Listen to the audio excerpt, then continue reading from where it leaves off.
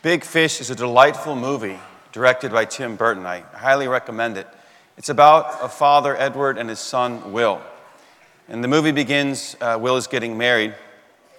And Edward is telling the story of the day that Will was born, a story he's told many, many times. And it's a fantastical story. He says that he was out fishing for this great catfish, which no one had ever caught, and that he used his wedding ring as bait, and he caught this fish. And Will had been hearing his dad tell stories like this his whole life, and he just was sick of it. He thought his dad was a big liar, made up these stories just to get attention. So he cuts off all relationships with his father for 3 years. And then in 3 years, his father is very sick from cancer, and so Will returns to spend time with him in his hospital room. And Will is determined to get the truth of his father's life and not all these stories that he told. But his father goes and basically tells those same stories. And his father's life is just these amazing adventures, basically. Perilous adventures, overcoming odds. He is, the title Big Fish has a lot of meanings because there's this big fish that he catches, but also when he was a boy, he thought, a fish in a fishbowl doesn't grow too big. He has to go out into a bigger body of water so that it can grow. But in any event, there was a key event that his father says that gave him courage for all these adventures. And that's when he was a boy, he and his friends snuck into the house of a local witch. And she had a glass eye. And if you looked into her glass eye, you could see the moment of your death. So he and his friends looked and saw. And obviously, if you see that you die at a very old age in your bed, then you know that whatever happens to you in life is not going to kill you, right? So this gave him great courage. Imagine that you were about to set out on a long and difficult and dangerous journey, but you knew you would arrive safely at your destination. It would give you great confidence along the way. Our first reading is the beginning of Israel's story proper, which is the call of Abram. God says to him, "Go forth from your hometown to a land that I will show you." And God tells Abram how the story will develop and how it will end.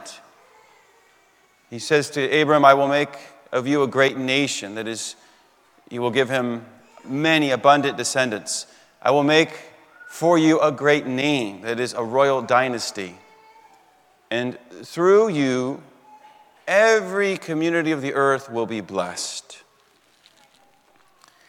It is an ending, of course, which extends far beyond Abram's mortal life. But he trusts in this promise of this wonderful ending.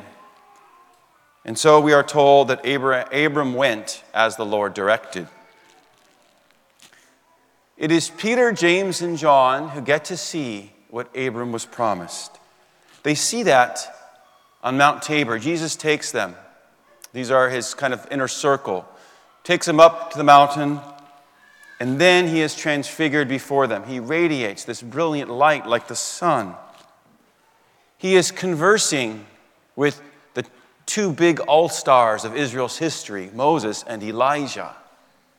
There is the cloud of Yahweh's presence, and then the voice of Yahweh is heard, saying, "This is my beloved Son.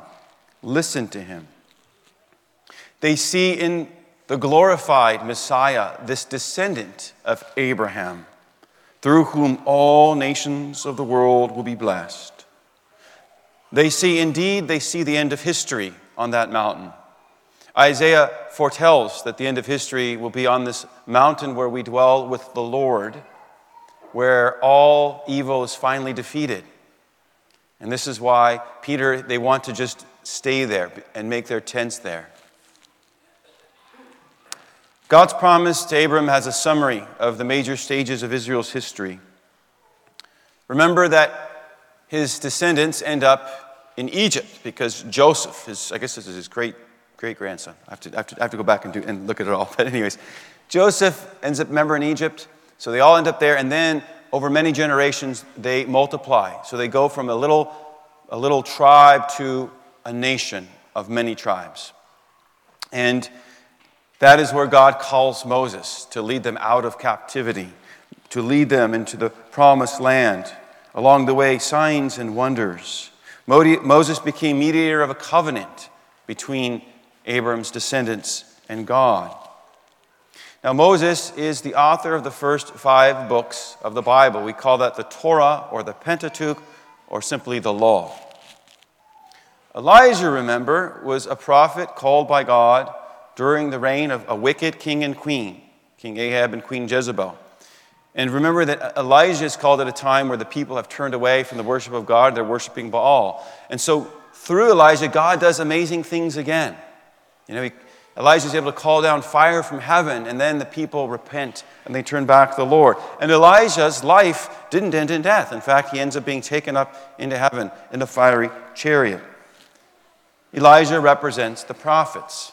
And one of the ways that Jews in Jesus' days referred to all of their salvation history, the entire Old Testament, was by referring to it as the law and the prophets.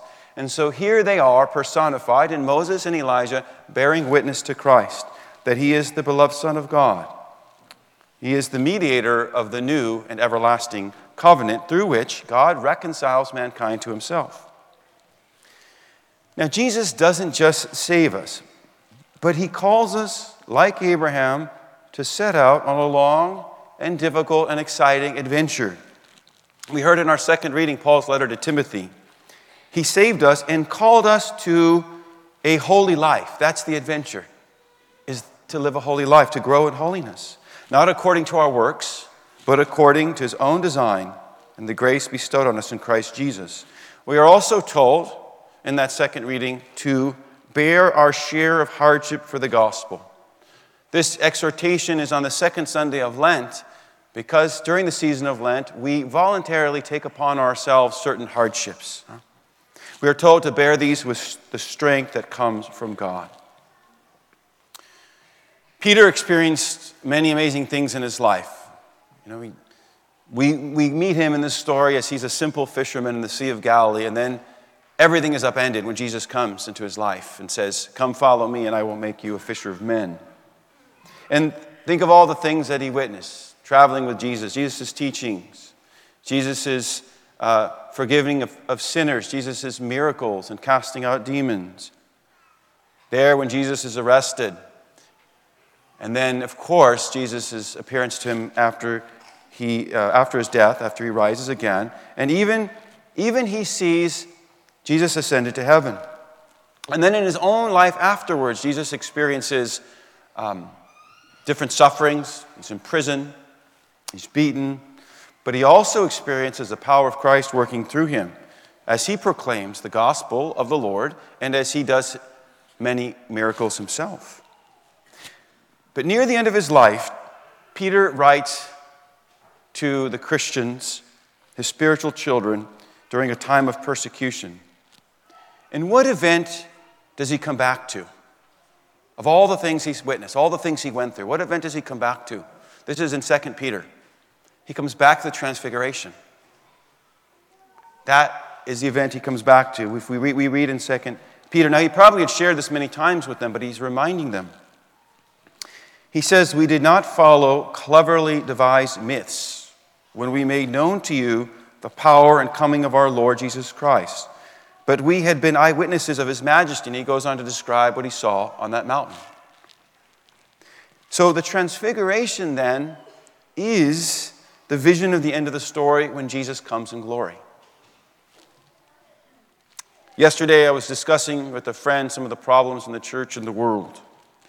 And I said to him something which I've been experiencing more of late, that I don't dwell too much on that anymore because I know how the story ends. I know how the story ends. It ends with God's victory. Now, of course, there's lots of twists and turns getting there. Yes, there is suffering and testing. Yes, we will need to cling to the grace of God to persevere and endure. Certainly, during suffering, we can doubt. Peter, remember, even though he saw Jesus in the mountain glorified, what does he do? He denies Christ out of fear. You may know about St. Josemaria Escriva. He was a Spanish priest, the founder of a movement in the church called Opus Dei, which means the work of God. And when he was a young priest, he sensed God was calling him to do something besides just being a diocesan priest. And he didn't know what it was. He was praying for years and years, Lord, help me to see what it is. And then on the Feast of the Guardian Angels, he had a vision of this whole thing, which would decades later become Opus Dei. All these men and women working in the world, sanctifying their work, their ordinary family life. So he has this vision of where God's calling him to, his portion in this promised land. But then, not long after that, it seems like it would never happen because Spain had a brutal civil war, and he was living in an area controlled by what was called the Republicans. Not the same as the Republican Party. These are the Republicans in Spain, who are actually very anti-Christian. They were killing thousands of priests and nuns. So he's barely escaping for his life with just a handful of this early group of disciples, in a sense, that he had called to himself. And they're having to make this perilous trek across the Pyrenees Mountains. And he gets to this point where he gets to the edge of despair. And God gives him a little sign. But it's really a reminder that God had already shown him how that story was going to go. During times like these, we need to reflect on the transfigured Lord. Remember the happy ending. I leave you with these words of St. Peter. You do well to be attentive to it, as to a lamp shining in a dark place, until the day dawns and the morning star rises in your hearts.